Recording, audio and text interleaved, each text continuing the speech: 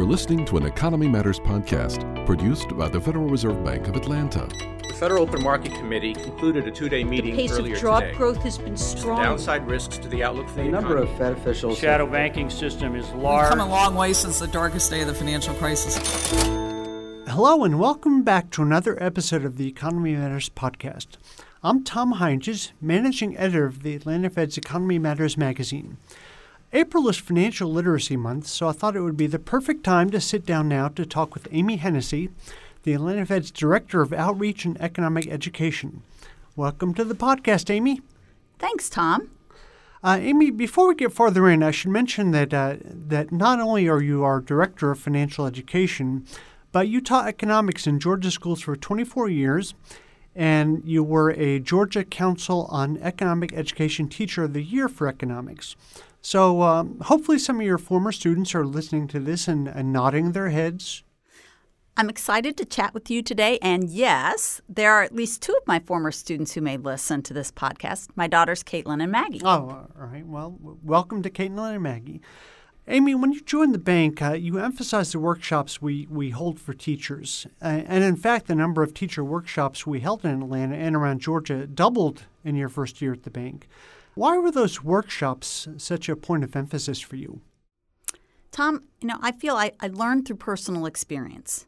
Having spent my teaching career attending different Georgia Council and Atlanta Fed economics workshops, I knew the power of these in-person professional development programs. Right. Every time I attended a workshop, I was certain to return to the classroom and implement one, if not more, of the hands-on lessons or activities that had been demoed during the program. I especially loved coming to the workshops at the Fed, where we always had Fed researchers or analysts as keynote speakers. Right. It was at a Fed workshop where I learned from Pierce Nelson, a former AVP in public affairs. Oh, sure. Right. That the FOMC boardroom at the board in D.C. was where General Eisenhower and his staff planned the D-Day invasion. Wow. Yeah, wow. I had that feeling as well. That's pretty heavy. Yeah, it is. And I never imagined then that one day I would have the great fortune to moderate a teacher town hall with Chair Yellen in that boardroom. It still gives me goosebumps. That is incredible. Yeah, it was. Amy, some people might be surprised to know how seriously the Atlanta Fed and really the entire Federal Reserve System is involved in promoting economic and financial literacy. Has this always been a part of the Fed's mission, or is it a relatively recent initiative? This is a fun story, Tom. By 1976, there were shared concerns within the Federal Reserve System about the lack of public understanding of the Federal Reserve. Right. And I'm sure that's not surprising, really. Yeah. Some of those concerns persist. Yes. But President Lawrence Roos of St. Louis agreed to draft a public information program for the system. So the St. Louis Fed's Ruth Bryant was instrumental in a campaign to help educate the public about the Fed and its actions. Her staff were charged by President Roos with surveying hundreds of people in the St. Louis phone book to determine whether the public understood what the Federal Reserve did. She and her staff found that some 95% didn't. Wow. I'm sure that's not really surprising, huh? No. And then just hearing about phone books takes me back, in fact. Oh, absolutely. The good old days, huh? Yeah. Well, President Roos's plan ultimately outlined the need for outreach in general and included outreach to educators and students. As banks and the board implemented his plan, economic education programming began to grow. And what form did that programming take? Well, the System Economic Education Group was formed, so economic and financial education staff throughout the system could share information and leverage potential efficiencies through collaborative projects. By the early 1990s, the informal gathering of Reserve Bank education staff evolved into the System Education Group, and a chairperson for the group was designated. And I recently had the privilege to serve as the chair of that group. Wow, nice. So teaching about the Fed and our role in the economy naturally led to the realization that understanding economics and the financial system were directly tied to the Fed's mission of promoting a strong and stable economy and financial system. Right, part of the dual mandate. Absolutely. And the economy needs productive workers, and it also depends on consumers whose individual spending decisions collectively account for 2/3 of economic activity, that part of GDP, right? Personal consumption expenditures. Right. So the better decisions they can make, the Yeah. better the overall financial system is. Absolutely. When consumers are skilled in managing their finances, they become better prepared to weather bad times.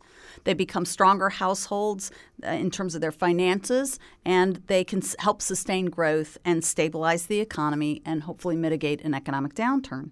Knowledge and information about how to fully participate in the financial system is really essential to the success of our economy. So these notions sort of get to the root of why financial literacy is so important to us. Absolutely. Really, I think there are two primary reasons. First, at the end of the day, our economy depends on it. Sure.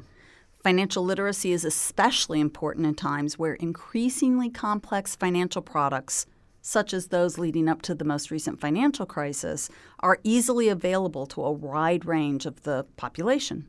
Thus, making the right financial choices can lead to security and mobility. In addition, financial ignorance carries significant costs. One mistake can set an individual or a family back, sometimes for a lifetime. Oh, right. Decades ago when I was in elementary school, there was a program where students were issued a passbook from a real bank, and we could deposit money. It was a quarter, $1, whatever amount. And our passbooks were stamped, with a little ink stamp, and we could see the increasing savings, interest on the savings, and so on. Is that something schools still do, or is that sort of lesson too primitive for today's, complicated financial system and today's savvier students? I wouldn't necessarily characterize that as primitive. It's just that savings instruments and products have evolved. Right. Also, while the behavioral practices being instilled through the savings passbooks of our generation are evergreen, it is essential that parents and teachers employ informal and formal techniques to teach age-appropriate personal finance topics and skills to ensure their children and students achieve the best possible outcomes for a lifetime of financial capability. Right. It's important for young children to learn about the concepts of scarcity, opportunity cost, and the power of delayed gratification. In addition, instilling the fundamental appreciation of, say, paying yourself first can be transformative for individuals. Sure. Well, Amy, let's talk a bit about how the Atlanta Fed conducts its education outreach. I know you have a team throughout the district. Can you briefly describe your team and how it's structured? Yeah, absolutely. It'll give me great pleasure to. We have a senior education program manager at each of our 5 branches. Mm-hmm. Jackie Morgan is in Nashville, Julie Cornegay in Birmingham, Leslie Mason, Jacksonville, Gloria Guzman in Miami, and Claire Loop in New Orleans, as well as Sherilyn Narker here in Atlanta, who develop and deliver programs, both in person and virtually as webinars, for teachers in their respective states or zones, right, and in collaboration with system colleagues. Mm-hmm. In addition, the team creates resources for our external website and their respective workshops and conference presentations. In Jacksonville and Miami, Leslie and Gloria also manage and conduct the guided tours of our museums. All of our team members also serve on educational and nonprofit advisory boards, in addition to establishing and enhancing partnerships with other economic and financial literacy providers. Wow, that's quite a network. So your team works with teachers, and the teachers in turn work with students. You all don't work directly with students. Well, actually, while our primary strategy is based on a train-the-trainer model, right, which capitalizes on the multiplier effect. Since teachers attend our programs are going to reach on average 75 students per year. Mm-hmm. And actually, in the case of most economics and personal finance classes, that number is higher since most of those courses are generally offered as a half-credit one-semester course. We actually do reach students directly. We, reach tens of thousands of students annually through our guided tour programs in our museums in Atlanta, Jacksonville, and Miami, and as well as through various employability skills and financial literacy programs for students of all ages.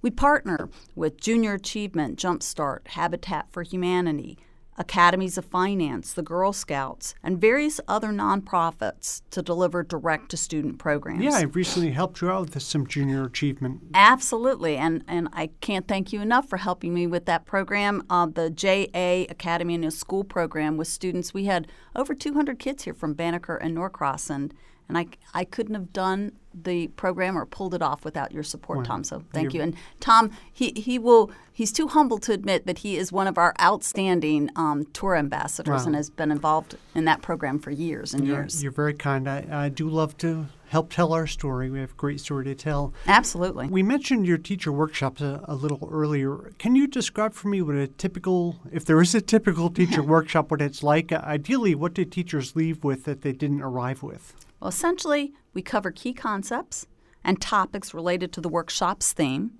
by conducting lesson simulations and demonstrations. Our goal is to have teachers leave with increased content knowledge, new pedagogical methods, so teaching strategies, and applicable classroom-ready resources. Oh, well, we all know teachers can always use more instructional resources. What sort of physical resources do you make available? So teachers always leave with files of the curricula, the lessons, the physical posters, for instance, that are produced by our district's team. And we showcase our resources that can be found at www.frbatlanta.org. Little plug there. Absolutely. Shameless.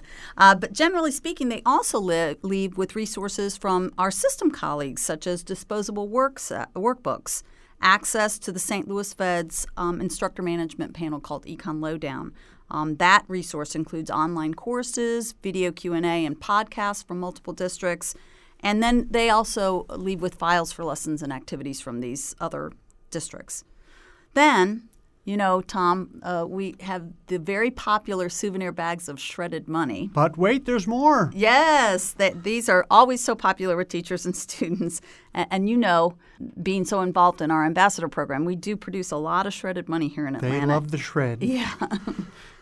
Amy, is part of our outreach also to teach students about the Fed's role in the economy and the financial system, or is the focus more strictly on financial literacy, compounding interest, basic economic concepts, things like that?